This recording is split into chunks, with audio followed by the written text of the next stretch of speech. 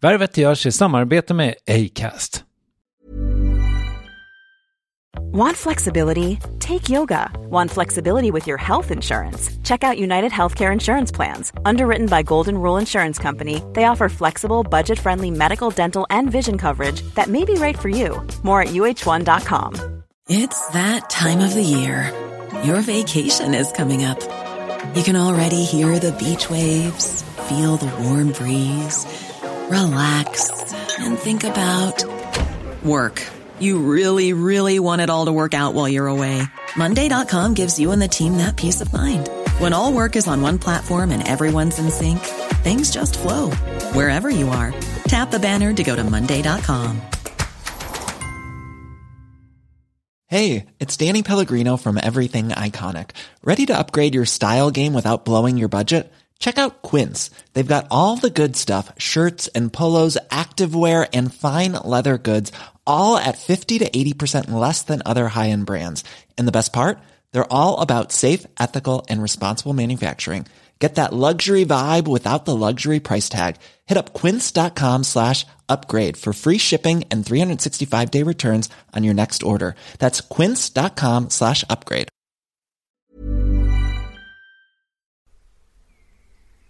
Värvet presenteras i samarbete med Nasonex, utomhusmöjliggöraren, som de inte kallar sig av någon märklig anledning. Men det är i alla fall Sveriges mest köpta antiinflammatoriska nässpray mot allergisk snuva. Och nu kommer ett litet test, så fram med papper och penna du som lyssnar, nu kör vi. Fråga 1. Vill du vara ute mer i naturen? Fråga 2. Sitter du framför en skärm lite för mycket? Fråga 3. Är du allergisk? Om du har svarat ja på någon av frågorna så tycker jag att du ska bege dig till beanoutsider.se.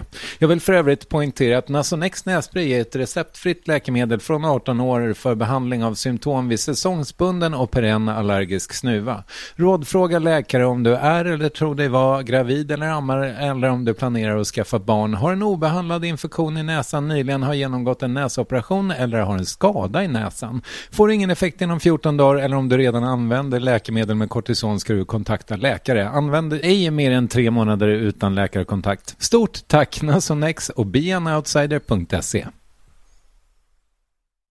Värvet sponsras av SAS Eurobonus och SAS Eurobonus Mastercard. Och det här är ett budskap som jag tänker kan vara bra för den som antingen gillar guldkant på till exempel tillvaron eller för den som gillar att slå 2 flugor i en smäll.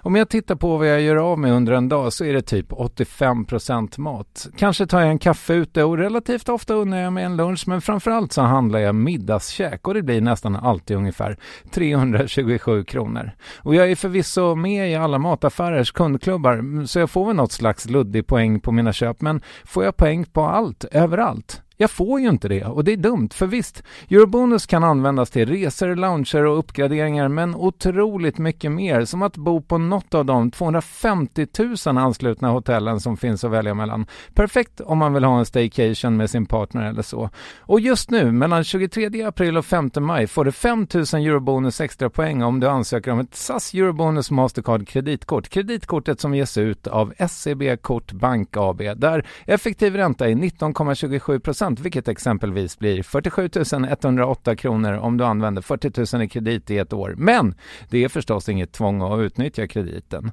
Få poäng på allt överallt och du börjar på saseurobonusmastercard.se. saseurobonusmastercard.se. Tack SAS Eurobonus och SAS Eurobonus Mastercard.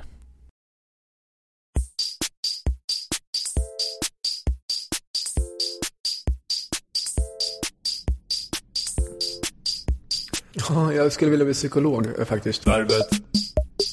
Värvet. Värvet. Värvet. Värvet. Värvet. Värvet. Värvet. Hej, det här är Kristoffer Triumf. Det här är min nya podcast. Den heter Värvet. Det känns superkul att du lyssnar på den.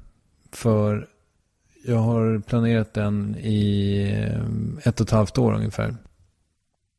Och nu är den äntligen här. Jag kommer att träffa människor som jag är nyfiken på. Jag tror att det kommer att få ta tid. Eller jag vet att det kommer att få ta tid varje gång. så mycket tid som går liksom. Jag vill prata om att verka i underhållningsindustrin i dess vidaste bemärkelse. Jag har bjudit in en fotbollsspelare. Det är väl också underhållning på något jävla sätt. Ett tag så trodde jag att podcasten skulle handla om avundsjuka, och det kommer den att göra. Men jag tror inte att den explicit kommer att handla om avundsjuka. Men den kommer att kretsa kring människor som jag är genuint nyfiken på. Och kanske inte helt sällan avundsjuk på också. När jag träffade Marc Maron, som jag kommer att sända intervjun med om några veckor. Eller ett par, 3, 4. När jag träffade honom så trodde jag att den bara skulle handla om avundsjuka. Men jag kände att det blev lite begränsande. Skitsamma. I första avsnittet så har vi Soran Ismail. Han är just nu, när jag säger det här, aktuell med sin turné.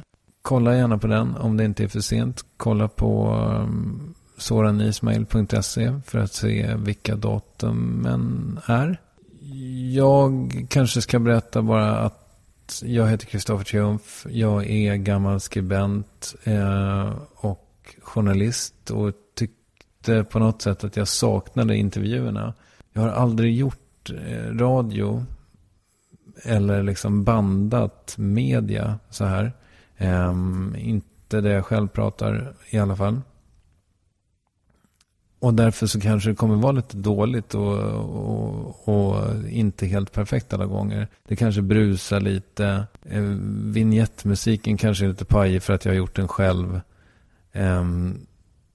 Och framförallt så tror jag att intervjuerna ibland kommer att, eller jag vet inte om ni kommer tänka på det, men jag tänkte på det när jag lyssnade på Soran i alla fall, att det fattades liksom följdfrågor, att jag glömde bort att ställa vissa frågor. Men jag tror att om du har lite tålamod med mig så kommer jag att bli bättre på det här. Och jag har bjudit in genuint intressanta människor, så jag tror att om du hänger med här på Värvet så tror jag att det kommer bli kul och kanske lite lärorikt. Du får supergärna höra av dig till mig. Det finns ett Twitterkonto, det heter Varvets. Det finns säkert en Facebookgrupp. Maila mig på varvet@triumf.se, Tore Rickard Ivar, urbanmartinfredrik.se. Men hörni, nu kör vi igång intervjun med Soran. Håll till godo. Och så hörs vi nästa gång om någon eller ett par veckor.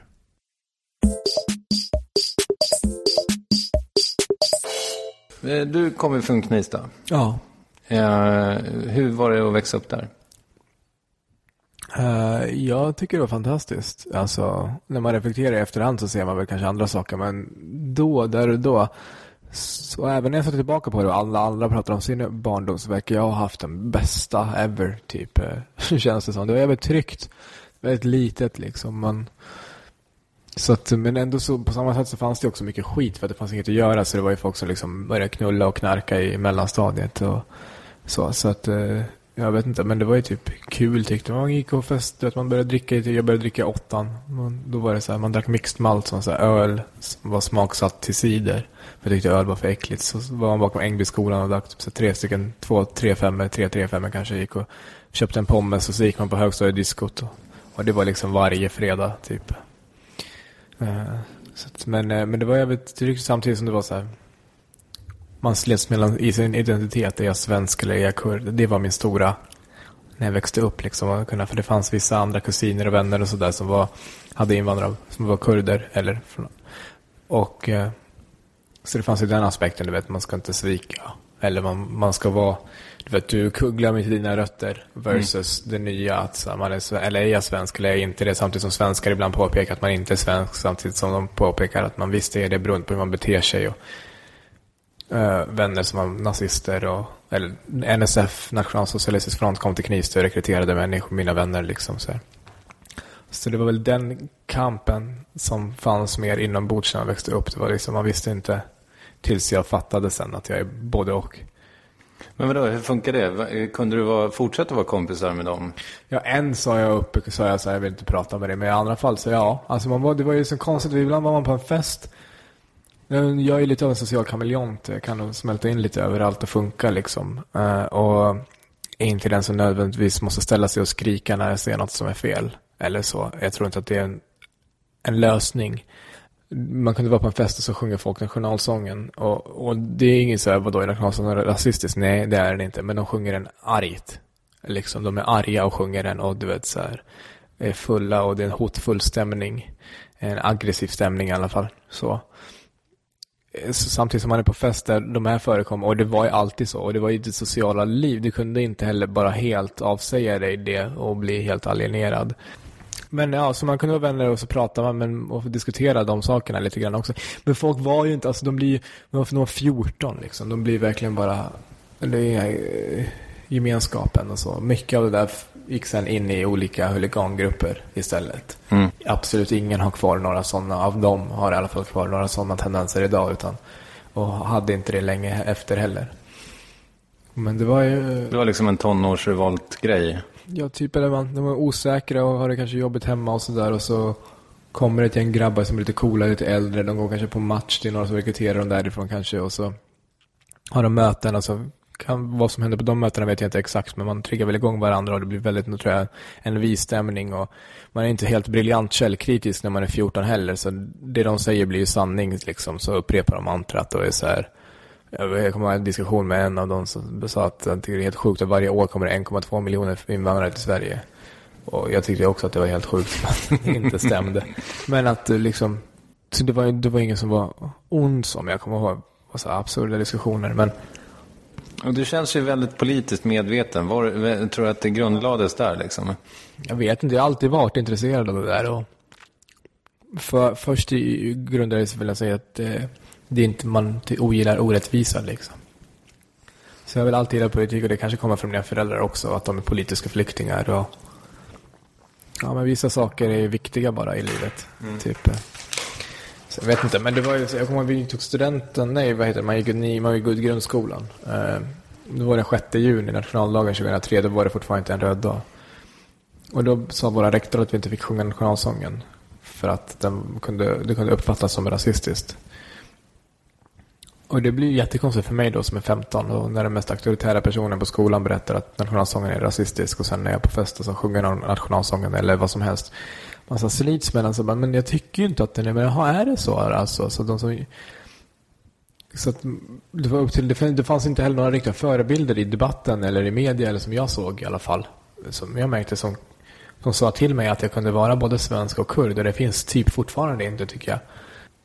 Det är många som säger typ, eller vi har den stilen som är så här att jag flydde hit för att fortsätta vara kurd, inte för att bli svensk. Och det stämmer ju också, liksom, menar jag. Att det är både och. Att jag är kurd gör mig inte mindre svensk, och tvärtom. För när jag pratar om svensk, så menar jag medborgarskap. Jag menar inte etnicitet, för det tycker jag aldrig är särskilt relevant.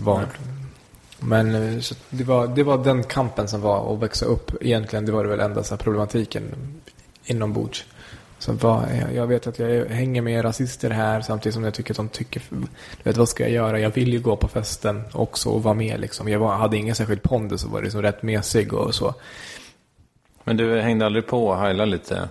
Nej, och det var ingen som hejlade. Det var väl kanske något de eventuellt gjorde på sina möten. Det var inte så, det var mer att de sa rasistiska saker och var liksom lite allmänt rasistiska. Du vet, man är ung och i en små by, och det var liksom bråk med Märsta där invandrargänget kom ifrån typ, och så var de så här, invandrarna är si och så, eller vad fan som helst.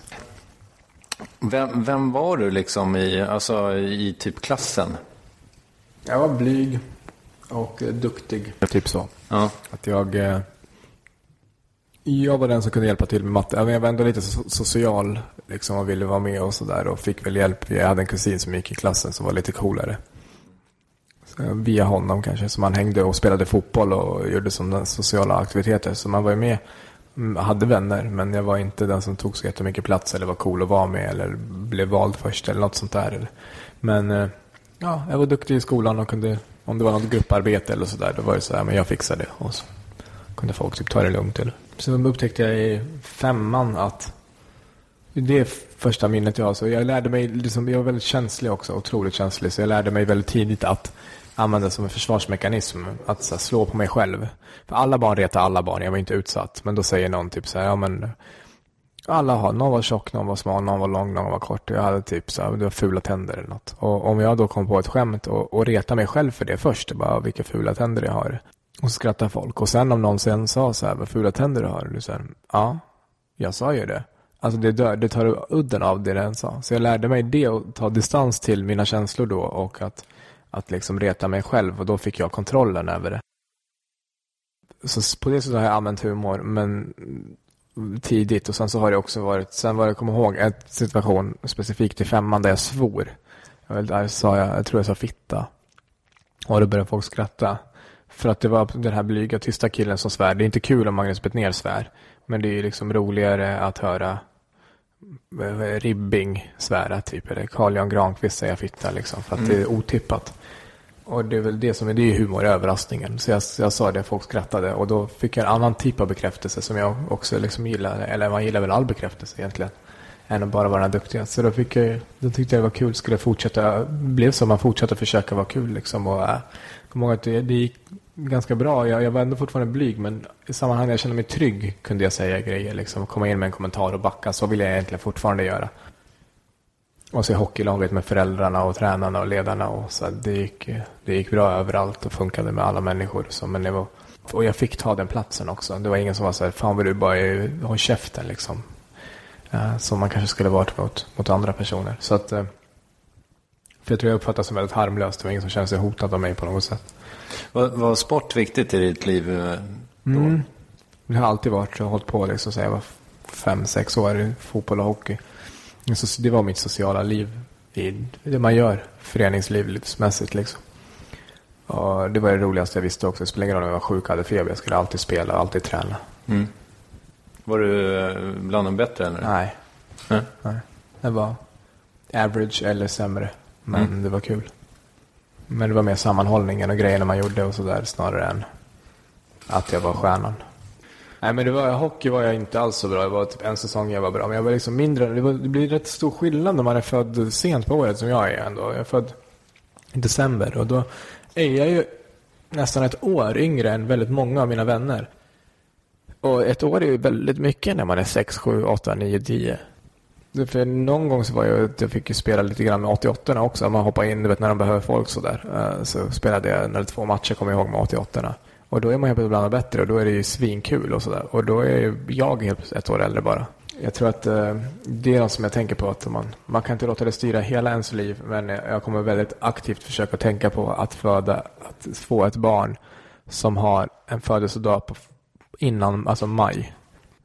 Man har ett halvår extra på sig i livet och lära sig samma saker som den andra inte har. Nu var mina föräldrar på mig tidigt med just så här, lära mig läsa och räkna. Så den biten i skolan har jag alltid haft det väldigt lätt. Men annars var jag alltid överlägset minst. Jag var svagast, jag var liksom kortast.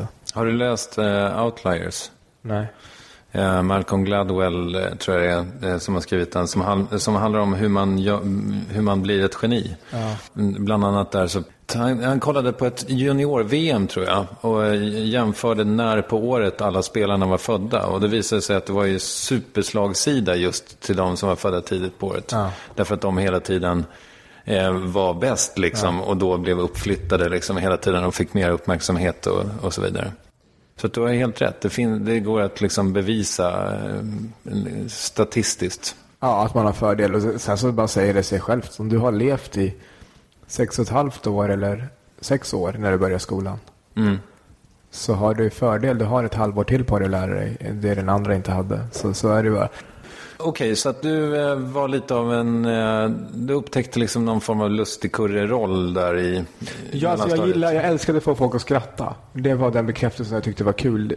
Det fanns en annan bekräftelse att jag var duktig och sådär, men den hade jag alltid, att jag var duktig i skolan. Det som var lite extra krydd i tillvaron var att man ibland kunde försöka vara kul. Liksom. Jag var på en fest så var det som var målet. Jag accepterade att jag var ingen som fick tjejer eller... Annars så var det, det var lustigkurren som, det var extra bekräftelsebehovet i vardagen. Liksom. Hittade du någon plattform för det? Typ, alltså, kunde du spela teater eller? Nej, gud nej. Jag är otroligt blyg så jag skulle aldrig vågat något sånt där. Så att det var bara att, vet man var på en fest så märkte man typ i gymnasiet och så här. Jag började helt själv i en ny klass och inga social så det gick ganska bra. Och så redan första helgen så var jag på någon fest med några och så märker man känner en i klassen och den har tagit med en på en fest. Där man inte känner några andra. Men rätt snabbt så sitter jag och pratar och sitter 5-6 personer och lyssnar och skrattar. Och sen att man blir presenterad som den roliga. Du måste träffa honom, han är skitrolig den här killen liksom, typ så. Liksom, hade du killpublik eller var det både och? Nej, det var absolut allt möjligt. Ja, men du har ju framställt det lite grann som att du fick ju aldrig ligga liksom. Aldrig. Nej. Jag var efter parlamentet. Ja. Av en slump. Ja. Men men så det blir väldigt harmlöst. Men det tror jag också är viktigt med humor. Att man får inte vara snygg och sådär. Det tror jag är en stor nackdel. Du tappar massa i pondus alltså. Om man är för snygg? Ja. Alltså, vad heter de? Jag vet inte, jag kan inte ens namn nu. Men så Brad Pitt skulle ha svinsvårt. Ja. Men är det därför det kanske inte riktigt lyfter för Martin Björk, eller? Har inte sett honom köra stand-up? Nej, jag har bara sett någon gång, kanske. Han har aldrig riktigt satsat heller. Nej. Men det är absolut, alltså då blir det ett ovanifrån. När man ser en person så får man känslan av att det här är en person med hög status. Alltså generellt i det privata livet har du alltid haft hög status. Då är det mycket svårare. För humor handlar ofta om att det gäller att kunna, i alla fall ge illusionen av att du sparkar uppåt. Inte bara i vad du pratar om utan mycket i attityd. Och därför ofta folk uppfattar sig om man kommer som ur Stockholm. Vissa som är så superstockholmare eller kanske skånskan som uppfattas som lite grov och kaxig attityd.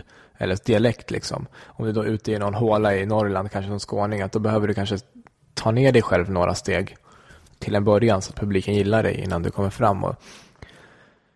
Så att det tror jag bara har varit en fördel att jag kan få alla att skratta. Det spelar ingen roll om det är grabbgänget eller tjejgänget eller någon blandning eller om de är äldre eller inte. Utan det är en lite sån social kompetens också att kunna smälta in och veta vad gäller i den här lilla världen, i den här bubblan som vi är just nu, även om det är 2 personer eller 20 personer. Men du, när blev stand-upen stand-up då? Alltså när tog du det steget liksom, och hur? Ja, Stockholm Live började gå på tv när jag gick i gymnasiet. Men då var det några vänner som bara, du borde testa att köra stand-up, eller om man var kul på fest, du borde testa att köra stand-up. Och jag var alltid så, nej, det är liksom 2 helt skilda saker. Det kanske går bra, jag satt och funderade själv också, det kanske går bra att vara kul för den här personen, för lite främlingar som jag lär känna på en fest. Men att ställa sig för helt främmande personer på en scen och vara kul på beställning, det är en helt annan grej. Och sen så såg jag Stockholm Live och så kände jag några komiker att det här kan jag göra något bättre själv. Och det var ju tur också att det var på tv, så det är så mycket sämre på tv än vad det är i verkligheten liksom. Så att det kanske man inte hade sett om man gått och sett det live. Men lite grann var det så. Jag var på stand-up-galan också typ så flera år i rad. Det var en grej som jag och pappa alltid gjorde. Många där som pratade så kände jag ja, det är väl inget speciellt. Och Özz hade en grej där han var konferencier som man så skulle låtsas ta upp någon i publiken så att man skulle känna sig, nej, välj inte mig, för det kändes så gud vad jobbigt, och så säger han så här, nu vet ni hur de här människorna som går och står på scenen känner liksom. Det är inte så lätt, och ni tror att ni kan göra bättre själva liksom. Tänkte så här, vad man skulle ta upp mig, vad skulle jag säga då? Skulle jag ha något att säga? Så, ja, sen skulle jag kunna säga, det här är ganska kul, det här tror jag skulle, så liksom. Ja, vet du vad du tänkte på? Alltså, vad skulle du ha sagt? Han du komma så långt? Eller minns du det?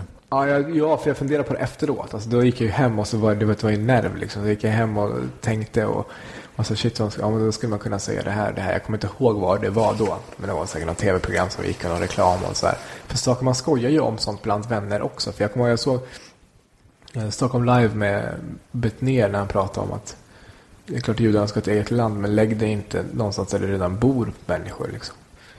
Och det var alltså typ citat vad jag har sagt fast till vänner bara så, när man diskuterat frågan.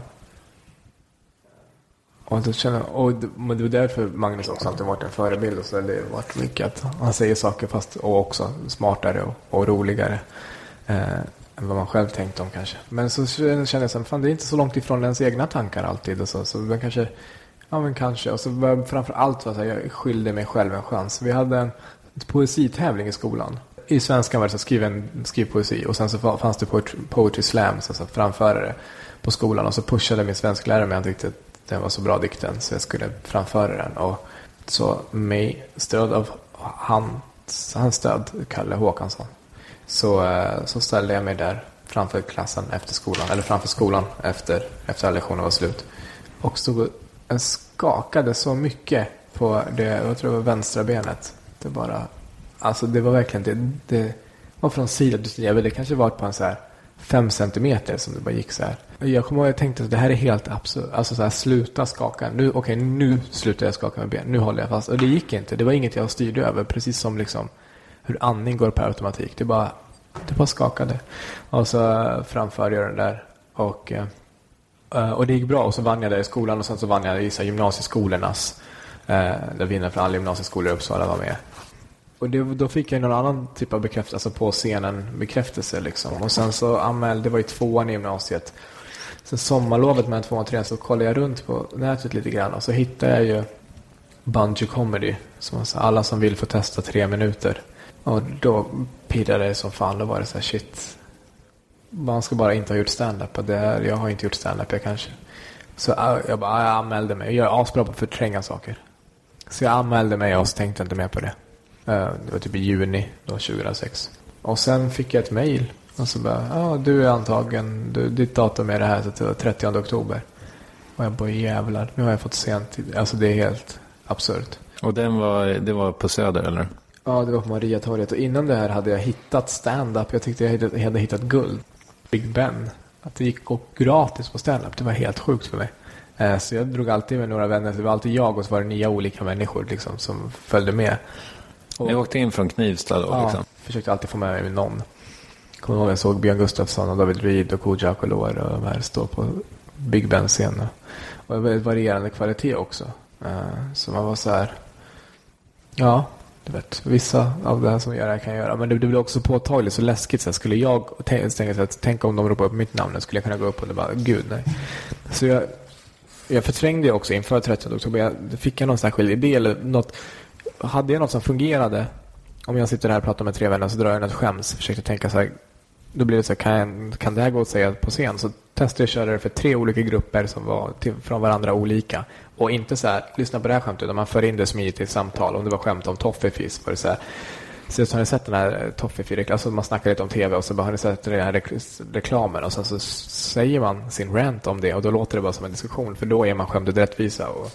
Och det är ju by the book. Ja. Det är så man ska göra, har jag läst mig till. Ja. Precis, och det är egentligen bara logiskt. Och sen så, och då märkte jag, funkar det på 3 olika grupper i alla fall, eller funkar det varje gång jag gjorde det, då bara så, okej, men då kan jag skriva ner den idén bara så. Och så var det måndag.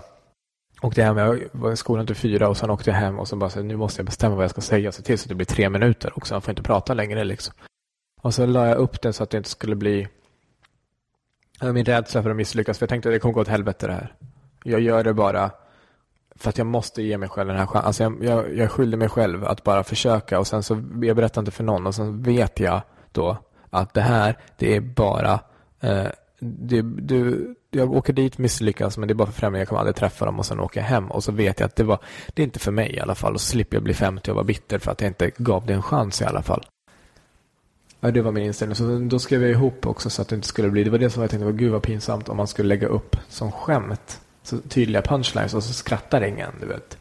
Så sa den ena, kom nu ketchup så går vi. Och så är det tyst. Så jag la upp det så att det blir liksom som ett tal. Det var 3 minuter utan paus. Det var bara 3 minuter. Då tänkte jag, men jag går upp och så pratar 3 minuter och så går jag av och så åker jag hem. Men så det gick bra, så råkade jag vinna. Vad hade du för skämt?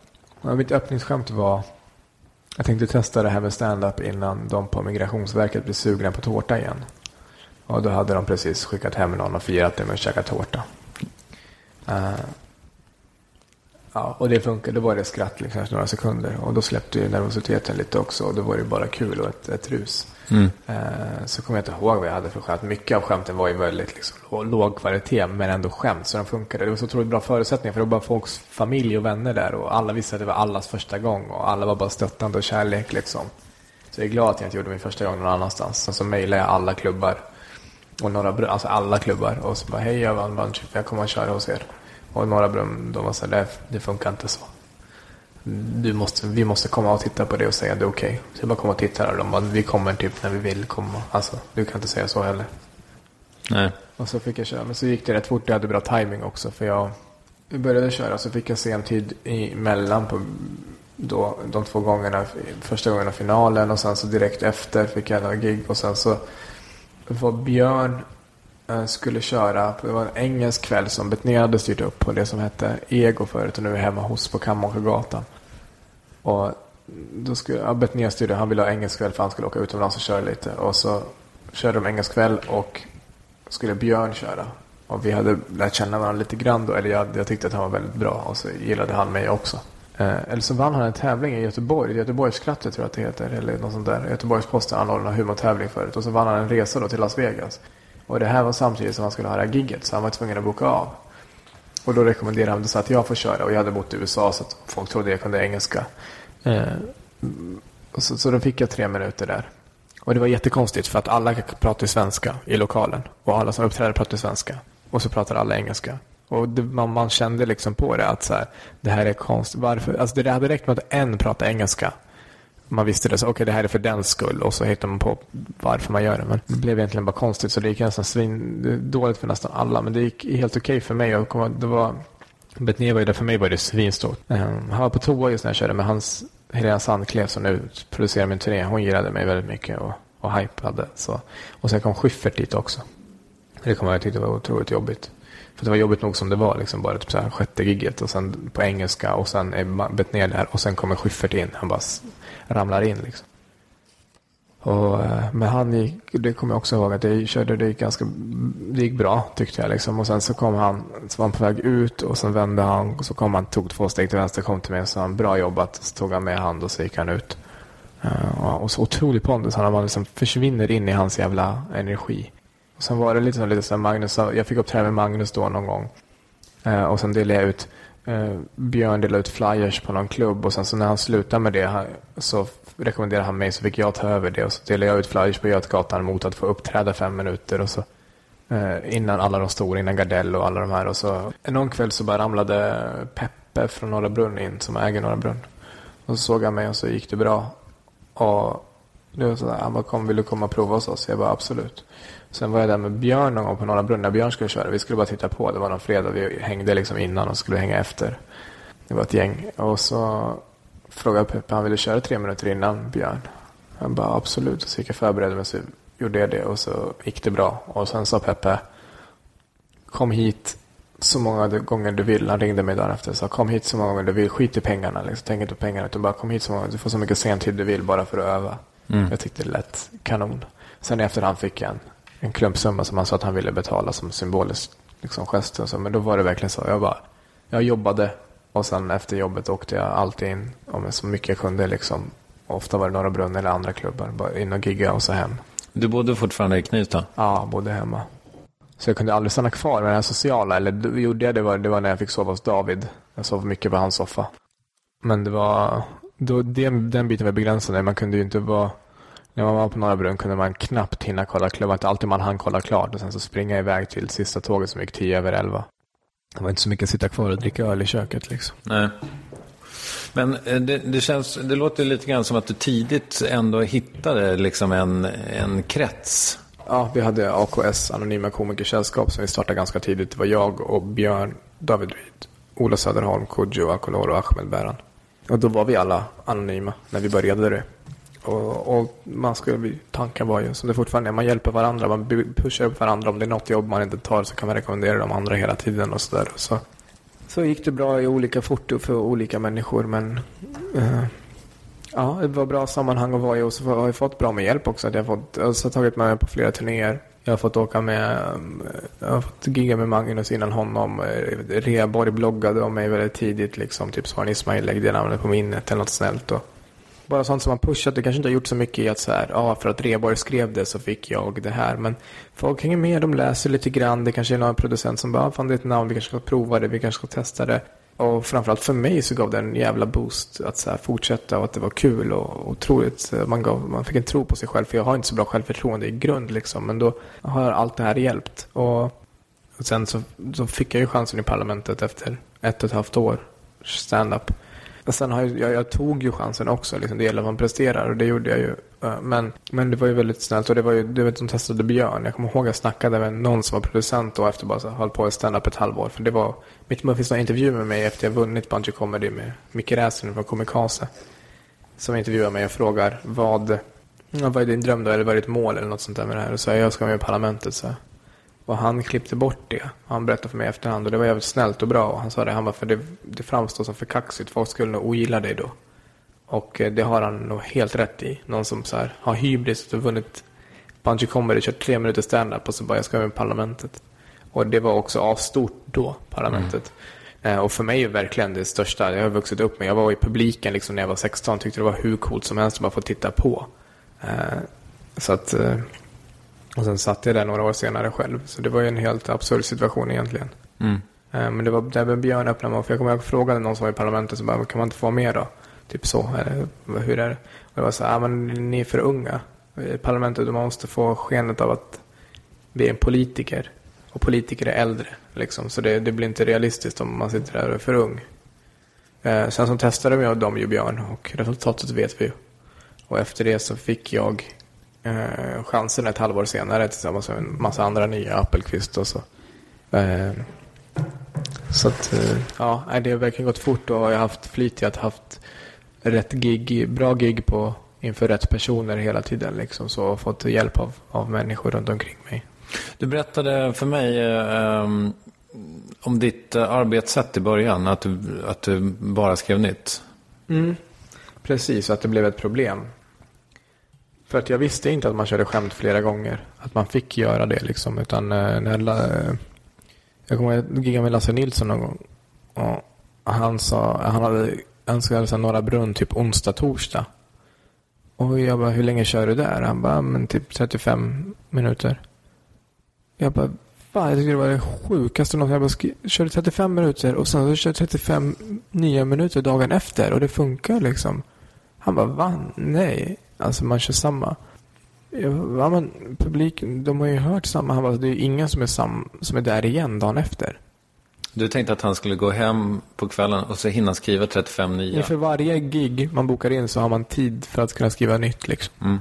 Man skriver nytt eller så har man så mycket idéer. Så jag har liksom, i så fall har jag 70 minuters idéer jag vill testa. Så jag testar 35 minuter en dag och så 35 minuter nästa dag. Och det var ju absurt, såklart. Och det lärde jag mig då. Men hur länge höll du på med det här med att skriva nytt varje gång då? Ja, men det var helt innan man började, man hade så mycket idéer liksom. Det fanns hur mycket som helst. Så jag fortfarande hittar en idébok nu när jag håller på och rensar, ska sälja lägenheten som bara står av helt absurda grejer. Typ jag är bög är en anteckning. Ja. Ingen aning vad det ska betyda. Men jag kanske var lite... Men jag tror att... ja, så jag gjorde... Men, och det var det många som sa så där mycket nytt kan man inte skriva. Det måste vara sno. Eller, och jag fick tips från någon som var alltså helt välvilligt. Han varit jättesnäll mot mig. Annars också. Som var så att du kanske ska försöka bara slipa på din scenkaraktär och bara köra samma 10 minuter i ett år liksom. Sen när de sitter så kan det gå vidare. Alltså, men det är hämmande. Det vill jag ju inte göra. Ska jag göra det bara för att andra människor inte är tillräckligt kreativa och produktiva och att de står och kör samma skämt kväll efter kväll?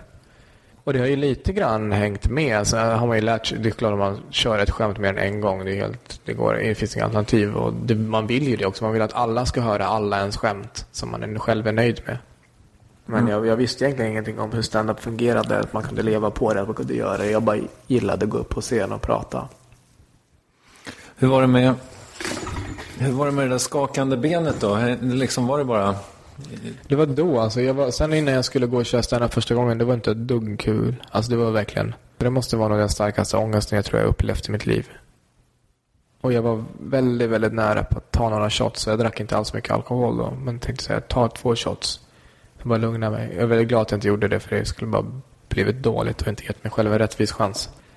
Men som sagt, jag hade det där skämtet i början som satt efter några sekunder och så då släppte det. Och sen så, ja, det är olika spänt fortfarande, så är det väldigt nervöst innan man går upp. På vilket sätt känner du liksom nervositeten då? Du vet, man är nervös bara i magen liksom, som innan man ska upp framför klassen och framföra något arbete eller något sånt där. Hur mycket är du förberedd? Alltså hur förberedd är du när du kör? Ja, jag åker väl till ett gig. Då har jag ingen aning om vad jag ska säga. Men jag pratar ju om det går i perioder. Och så är det så här, ja, men nu pratar jag typ om de här grejerna. Och då vet jag ju typ vad jag ska säga. Sen får jag välja. Så jag kommer på plats. Så hur många minuter har jag? Så här, ja, men ska vi lägga upp kvällen? Hur ser det ut? Vilka kör? Vad är det för veckodag? Hur fulla är folk? Hur är stämningen där inne i lokalen? Och så väljer jag ut några grejer att säga. Men det är inte så att jag går upp och så lämnar vi 5 minuter till improvisation. Hur många minuter roterar du liksom? Jag vet inte, det är jättesvårt att säga. Jag åker ju runt nu alltså på turnén då. Och då var jag hade provföreställning i Södertälje igår. Och det var också jävligt nervös för att jag har inte kollat på. Jag har ju kört den här föreställningen lite grann på några kårhus förut för att bara testa. Så här, går det att köra själv? Håller jag? Helt enkelt. Och det är svårt att få den obegränsat sentid på en klubb liksom. Och då säger men jag åker runt på ett universitet till sköna människor och så. Och så har jag inte, sen har inte jag rört det där på hur länge som helst. Man kör en del av materialet när man åker runt på klubbar, absolut. Men inte helheten, och en hel del är liksom utdaterat. Och det sa men det får jag ta bort, det för att jag var så nervös. Så bara kommer tiden räcka till? Alltså jag kanske går upp på scen och så bara, det var bara 55 minuter liksom. Så vad fan ska jag göra i premiär om 5 då? Jag gick upp och snackade igår. Och då var det, så märkte jag efter ett tag, fan jag måste ta en paus, de orkar inte mer. Och då hade jag snackat en timme, då var jag halvvägs. Så det var 2 timmar igår. Men kommer det vara med pausen? När du... Nej, jag måste ta bort i alla fall en halvtimme. Helt enkelt. Men flög det då? Ja, men det går bra. Det behöver säga det igen och igen. Jag säger det jävligt också på måndagen som lite en provföreställning. Och sen så blir det nog bra. Det är därför det är ju svin mycket bättre liksom i mitten på turnén när man sagt det mycket. Och det fortfarande är kul. Är det härligt att vara på turné? Ja, inte åka runt. Det är inte dugg kul. Men själva träffa folk och åka runt sådär och se nya städer. Ja. Alltså resbiten är tråkig, men allt annat är grymt. Har du med dig någon eller är det bara du? Nej, jag kommer försöka ha med mig någon överallt. Alltså jag åker själv som komiker. Men jag försöker då. Det är så tråkigt att vara ensam. Så typ så här, första helgen är i Stockholm, Jönköping, Linköping. Då försöker jag ta med min syrra till Jönköping och min flickvän kommer till Linköping efter jobbet. Typ så här, Norrlands och Smålandssvängen så har jag en kompis från Göteborg som han följer med och så kör han bil och så åker han med. Så hänger vi. Så typ lite så. Försöker göra så här med liksom vänner och så att jag betalar dem för att följa med. Du, det verkar ju som att alla är så jävla snälla i stand-up-världen. Stämmer det? Jag tycker verkligen det. Och det är klart inte att alla älskar alla och alla är bästa vän med alla liksom. Och, som att det inte skulle vara en bransch där folk inte snackar skit. Det gör man ju. Det finns typ inga roligare än liksom så. Har du hört en komikers det skämtet? Det är ju så här eller vad som helst. Det är inte liksom elakt syfte utan det är kul. Snacka bara. Men i grund så är folk snälla. Det finns inget elakt syfte bakom det. Väldigt sällan i alla fall. Och jag tror att det är för att man är så jävla utsatt i det här jobbet. Man står själv på scenen och det är så naket och ärligt och utsatt position. Och man kan bara veta det om man har gjort det själv. Och man kan bara veta hur det känns att ha ett dåligt gig eller ett jobbigt gig om man har haft det. Och då vet man hur viktigt det är att ha stöd från någon annan. Det spelar ingen roll om man kommer hem till sin älskade och hon ger alltså för hon fattar liksom inte. Hon kan inte göra det heller, det kan man inte förvänta sig. Nej. För hon har inte varit där, eller bästa kompisen liksom utanför det här. Så då är det så skönt och det är därför jag tror man alla hittar några vänner att umgås med i branschen också. Så man träffas inte bara när man giggar. För att när man inte bästa vänner så är man för vänner, för det är skönt. Man kan snacka om saker som ingen annan förstår, det är en helt egen värld det här. Är TS Knas, alltså er podcast, är det lite en sån ventil? Ja, det är en ventil att bara snacka skit. Man ses ju alltid och ändå bara snacka skit. Och det blir ju ofta rätt så kul. Eller jag alltid liksom sagt, typ på David Reed skulle jag alltid vilja ha en kamera och en mikrofon. Liksom bara filma dygnet runt. Samma sak med Björn. Så det är väl lite så här, det därifrån det kommer att jag ville göra en podcast där vi faktiskt spelar in lite grann. Och vi ses bara snacka skit en timme. Och så det lägger vi ut. Men du, den här, jag vet inte om du vill prata om den, men du berättade ju för mig att du blev anklagad för en stöld. Skämtstöld. Precis, ja det var ju där att folk tyckte att jag skrev för mycket nytt och det var ju så här snorskämt. Och det fanns även skämt som korsade andra, men det hade jag ingen aning om. Och det som var problemet då tyckte jag var att det var ingen som kom och sa det till mig. Sen jag fick höra sen via omvägar, det var det samma person då som gav mig tipset att inte ska göra så mycket nytt kanske. Som berättade för mig att du vet, det går det här ryktet om dig på den här klubben och de här människorna säger det här och jag först så stämmer det, så jag var så naturligtvis inte. Och de ryktena var alltså att du hade snott skämt av någon annan. Exakt, ja, och några. Och då var det blev som en liksom häxjakt bakom min rygg bland vissa. Jag förstod det. Jag hörde att någon hade gått och tittat på mig på Norra Brunn och skrivit ner allt jag sagt och så gått tillbaka och du så rapporterat och det här har sagt, det här låter likt det här är typ som det här. Och det var ett specifikt skämt som var ett ordjakten-skämt. För så skrev jag en debattartikel med hjälp av den här. Då var det Claes Åkerblom som hjälpte mig. Jag var jättesnäll och Anders Selin också. Som hade bungee comedy och väldigt godhjärtade. Och så gav mig i alla fall the benefit of a doubt. Och så hjälpte de mig att skriva ihop en artikel. Det var så här liksom, låt oss på någon sida som heter Inget roligt eller vad den hette. Något sånt där som skrev om humor.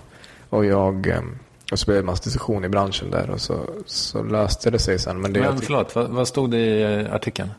Ja, men typ att jag inte har haft någon aning. Det går mycket rykten och sådär. Och att vi bör snacka om, alltså om det är någonting så bör man väl kanske prata om det. Och jag har inget ont uppsåt. Det här är något som jag, typ lite olika grejer. Sonneby hade lärt mig då efter det här om squatters right. Som innebär att om två komiker kommer på samma skämt, vilket absolut kan hända, då är det den som har sagt det först som har det. Det finns massa sådana saker som man inte bara vet. Liksom, men det var ingen som pratade med mig om det. Utan jag fick höra på omvägar sen att jag var portad från då Big Ben. Och det var liksom, för mig var det så här, va? Alltså jag tyckte verkligen det var vuxenmobbning. Så hela mitt liv har jag aldrig blivit utsatt för mobbning i skolan. Men så kommer man ut i vuxenvärlden så var det första som hände liksom. Och för att om man nu har gått, alltså om man inte vill någon illa, så kan man väl ringa och prata eller träffa. Jag var ju jämt på olika klubbar och bara gå fram och bara, du, det här skämtet du kör, det är lite likt den personens. Om jag sen hade sagt, jaha, det bryr inte jag mig om. Ja, och att något sånt här var arrogant. Då kan jag förstå om man säger, okej, men i så fall om du tänker sån skämt så är du inte välkommen här.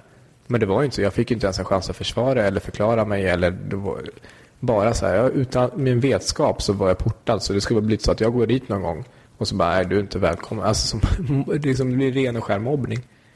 Då snackade jag med den personen som var drabbad och då lägger jag ner det skämtet. Och det var så ett skämt om ordjakten som hur många som helst hade. Det gick på tv hela tiden. Det var, du vet, hon är så här, vilken bra gissning. Alltså man gissar, det är någon som ringer en idiot, gissar helt fel liksom. Och så bara, men bra gissning. Fast det inte var det liksom, uppenbarligen.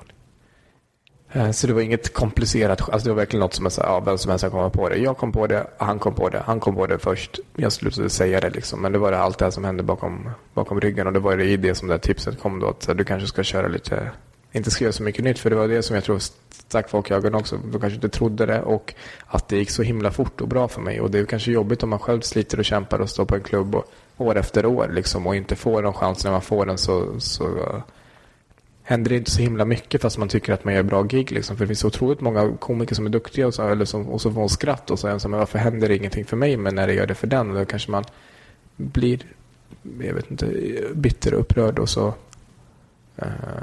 så jag vet inte, det var därför, det var egentligen det enda som jag tyckte var väldigt tråkigt med den historien, var ju just sättet det gick tillväga på, att ingen av dem sa till mig att så här, du ska veta att så har de bett om ursäkt i efterhand liksom. Men du har fortfarande inte satt din fot på Big Ben? Jag har varit där och Nej, det har jag faktiskt inte gjort. Nej, jag har inte varit där sedan dess. Det känns inget kul. Nej. Bara. Men jag har träffat personer bakom och hälsar och sådär. Det är inget ful.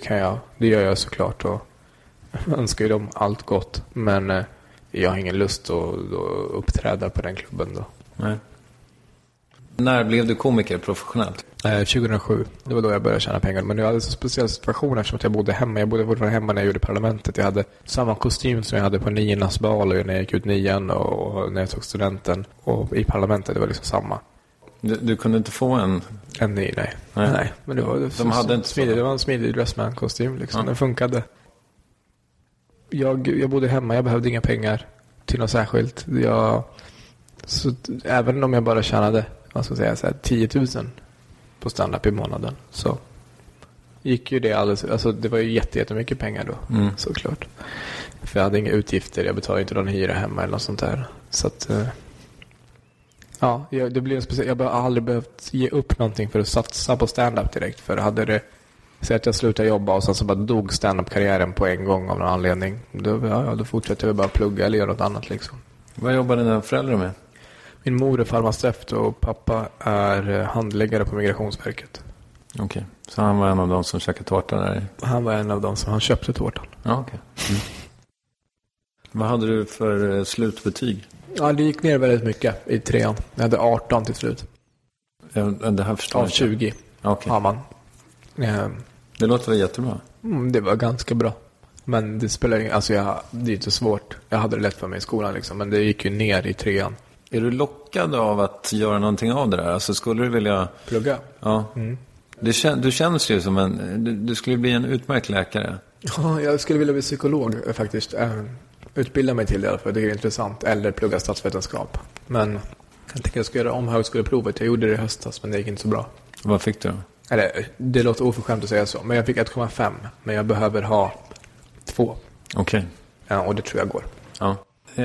Har du mycket ångest? Nej, ångest är inte riktigt min grej. Nej, vad trevligt. Det är svintrevligt. Jag har inte riktigt fattat det här med ångest förrän. Alltså, min syster har väl lite mer alltså, och även min flickvän mer. De flesta har mer än vad jag har. Men jag är liksom inte alltid med vänner och sådana folk. Så man vaknar upp och har ångest efter alkohol är ångestframkallande. Liksom. Det har hänt mig en gång att jag har känt ångest som tryck över bröstet liksom. Och svinobehagligt. Det är, är det så här folk känner? Jag skulle aldrig dricka om det var det här som hände mig varje gång efter jag drack. Jag skulle verkligen aldrig dricka, det var ju hemskt. Men då så sa jag bara att jag tyckte tänkte så här, varför har jag sån ångest? Har det hänt någonting? Gjorde jag något igår? Och så kom jag fram till att nej, det var ju svintrevligt liksom. Jag har inga minnesluckor och sånt där. Nej, men då har jag alltså ingen anledning att ha ångest. Nej, okej. Ja, men fan onödigt. Ja, men då somnar jag om då bara. Så somnade jag om och så vaknade jag, så var det lugnt. Kemisk ångest. Ja, precis. Analyserar du andras skämt mycket? Ja, det kan jag nog göra. Speciellt om man diskuterar varför det fungerar. Så jag tror att jag ska ha en teori om de flesta varför saker funkar och inte funkar. Varför. För jag tänker väldigt mycket så på så här. När det kommer till att sälja biljetter och sådär. Typ nu så jag ska ut på turné då. Varför säljer jag som jag säljer? Och varför säljer Öst så mycket mer? Varför säljer... Och jämför, skit med Öst om vi är olika nivåer för att hålla på mycket längre, men ta Mosse och Öst liksom, som väldigt mycket gått hand i hand rätt länge. Vem är Mosse? Måns Möller. Okay. Varför han säljer mycket mindre biljetter ändå än Öst. Öst säljer väldigt mycket. Men man gärna liksom försöker göra en analys och utifrån det också välja vad jag ska göra. Det är därför det är ingen principiell grej från början att inte göra kändis-tv. Men jag tror inte att det är bra. Jag tror det är dumt. Det är inget jag vill göra heller liksom. Men hade jag inte reflekterat och analyserat och kommit fram till det här, så är det mycket möjligt om man bara kommit med i något, Fråga Olle eller liksom Let's Dance eller något sånt där, som bara blivit övertalad av flickvännen och bara, jo men det kan väl bli en kul grej liksom. För det tror jag absolut att det är att vara med i Let's Dance till exempel. Det tror jag nog är jävligt kul. Men det är bara att vad blir det? Vad är det för sammanhang liksom? Det är det du menar, att det ligger Måns Möller i fatet, eller? Nej, jag menar, nu var det bara så här exempel på att analys av, i Måns fall så tror jag att han var väldigt stor förut i Kvällsöppet och så. Sen tror jag att han har inte profilerat sig så mycket som stand-up-komiker tillräckligt mycket. Han behöver göra mer. Jag tror att han skulle gynnas väldigt mycket av att bara spela in en föreställning. För många, alltid vi var på turné, jag och Mosse och Björn, alla är alltid positivt överraskade av mina vänner också när de ser Mosse. Alltså, han var ju typ roligast av alla. Eller så här, fan vad han var grym liksom. Det hade jag ingen aning om. För de har bara sett han tramsa i olika liksom, panelhumorprogram. Och det är så otroligt begränsat hur kul någonting kan bli i ett panelhumorprogram. Det blir liksom aldrig så där kul genom rutan. Även om det är kul på inspelningen. Så jag tror att om han hade gjort en ståuppföreställningen inte utklippt 5 minuter stand-up i Raw liksom, utan han körde 45 minuter och bara spela in det och sände det i kanal 5, så tror jag att han skulle dra mer, för att han är väldigt känd, alltså stor på det sättet, men det är så stor skillnad på att någon ska känna igen en och att någon ska betala pengar för att komma och se en.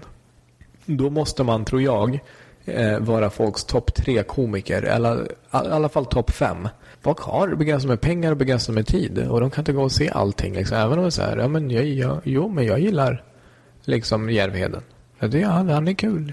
Men är han så kul att man så här, tar sig tiden det krävs för att gå och handla biljetter, fixa barnvakt, vad det nu är, boka in den här dagen och så. Då gäller det, tror jag, att man är väldigt högt på folks lista. Det är det som jag menar med att den konkurrensen är rätt hård ändå där. För du måste ha någonting mer än att bara vara kul.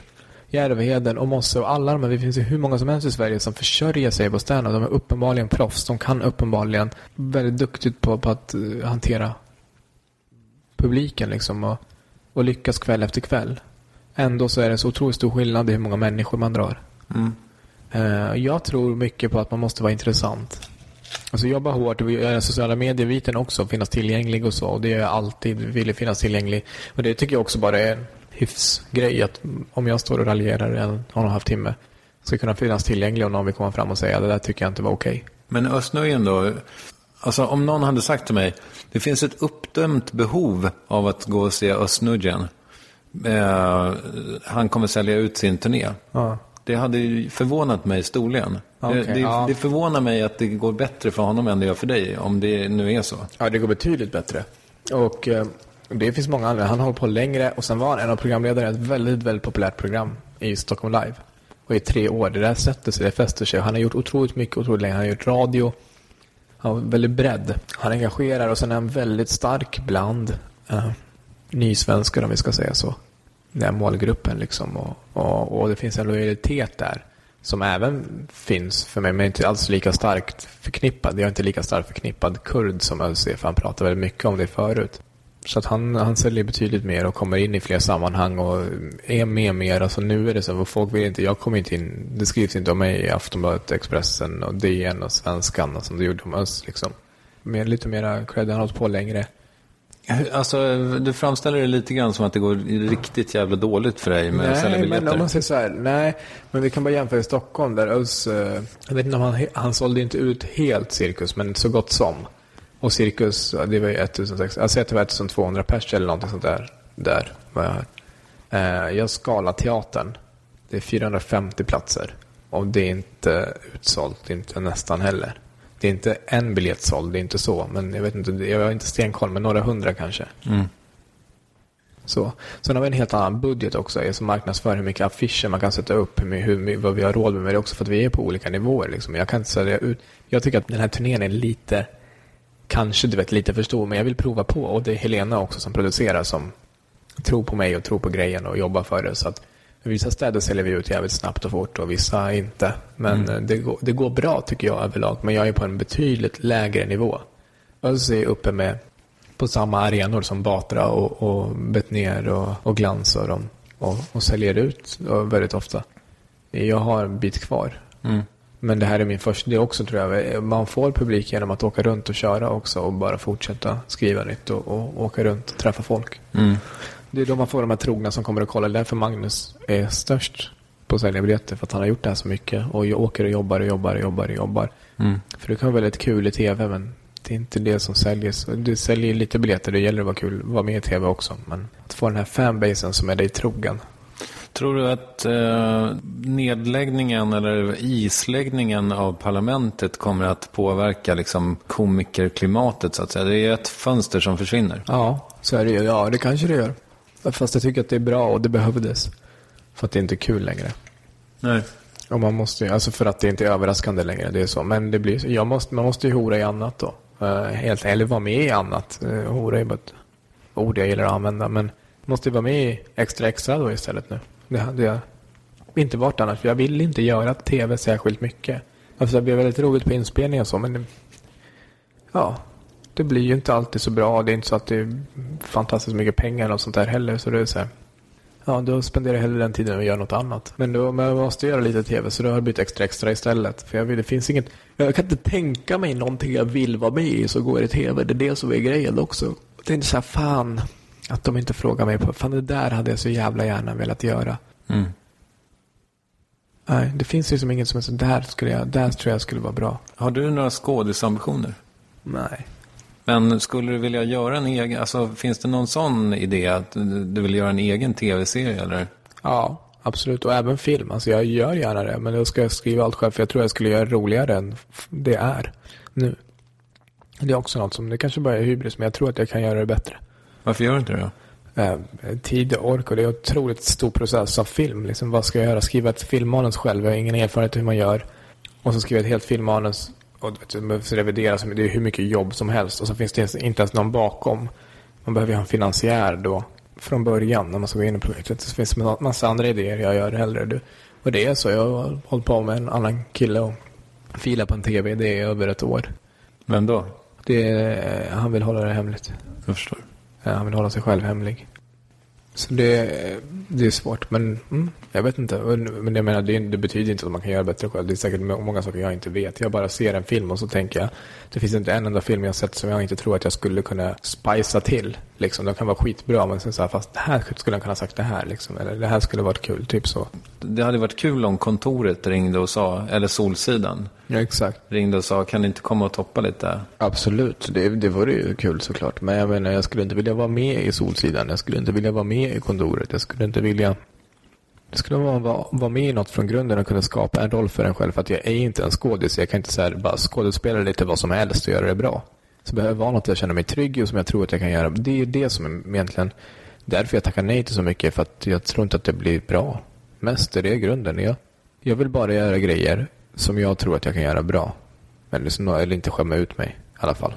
Jag hade en liten skådisroll i Gustafsson 3 trappor. Och det var just det. Jag träffade då regissören Kjell Sundvall innan och ville prata och förklara för honom att jag har ingen utbildning. Jag har inte gått en teaterkurs, inget på gymnasiet. Jag har inte gått någon estetisk. Jag vet, jag kan ingenting om det här. Jag känner mig väldigt obekväm. Jag tycker att det här biten är jobbig. Så här är jag, så här är jag, så här är jag. Om du ändå tror, var ärlig. Säg om du inte tror att det blir bra. För jag fattar att TV4 funkar och de vill ha namn liksom.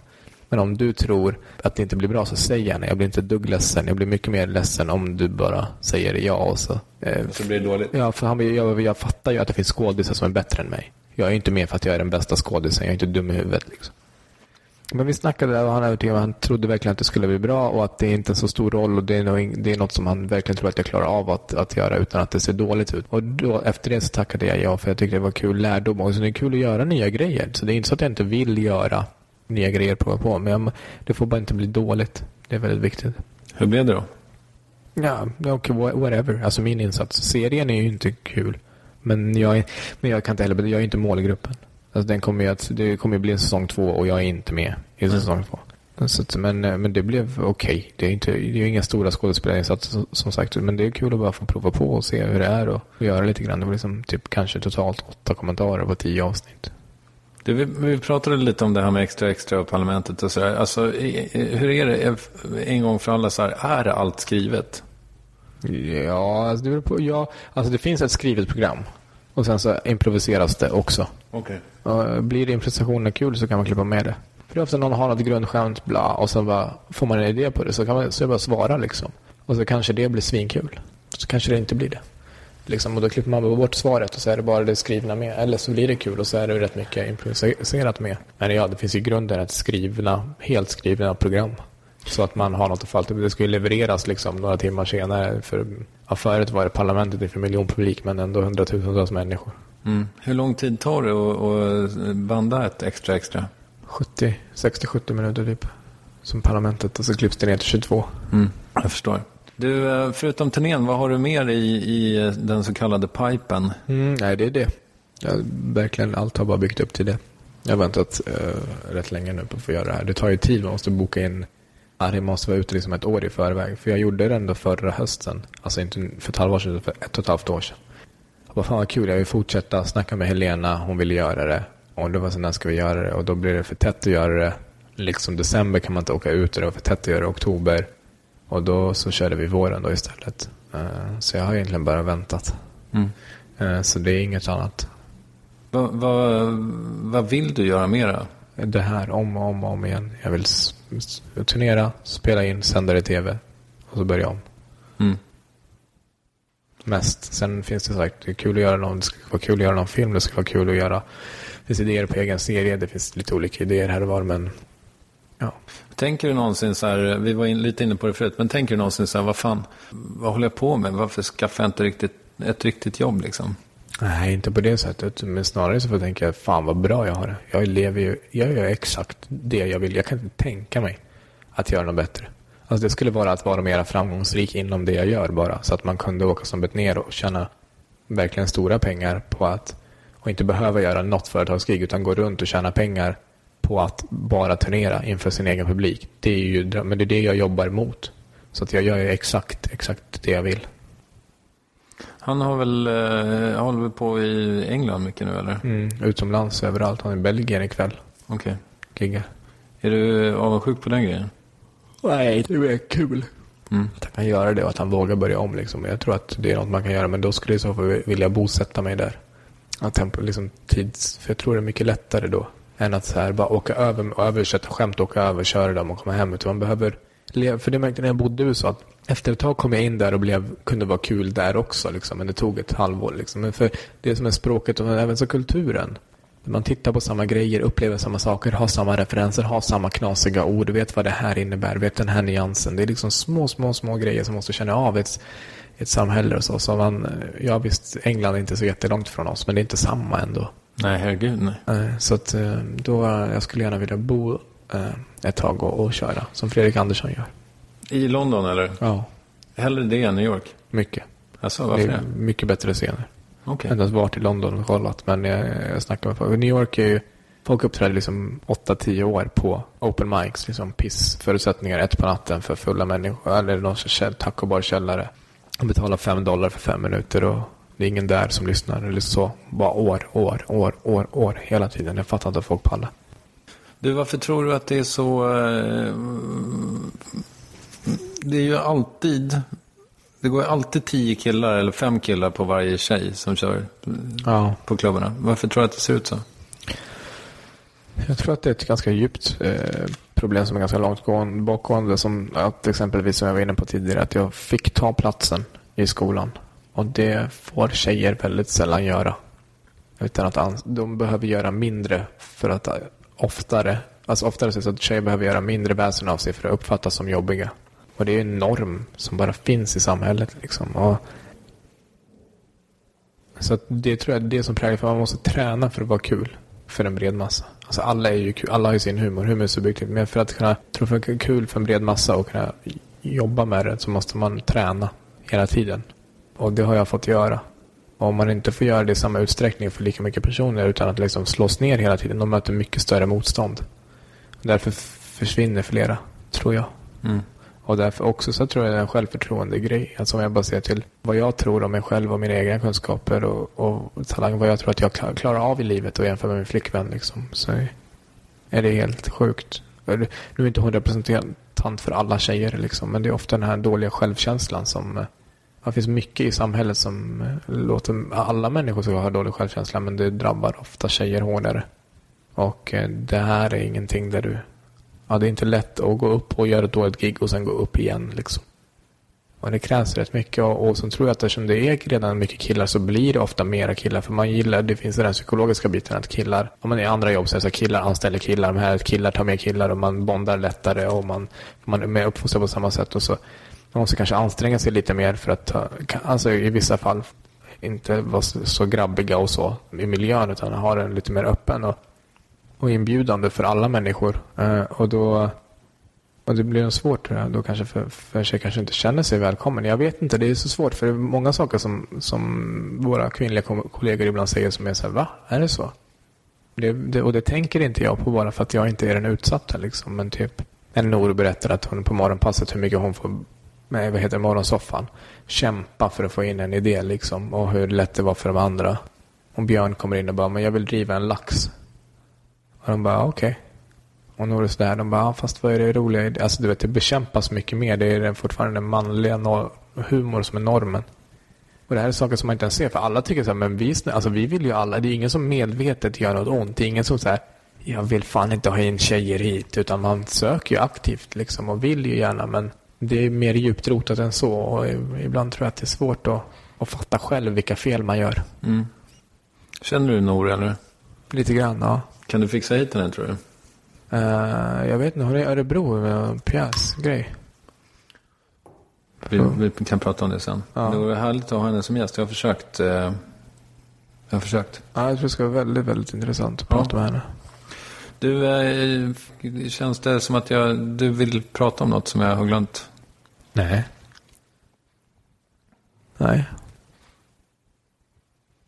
Då säger vi så. Ja. Tack ska du ha. Tack själv.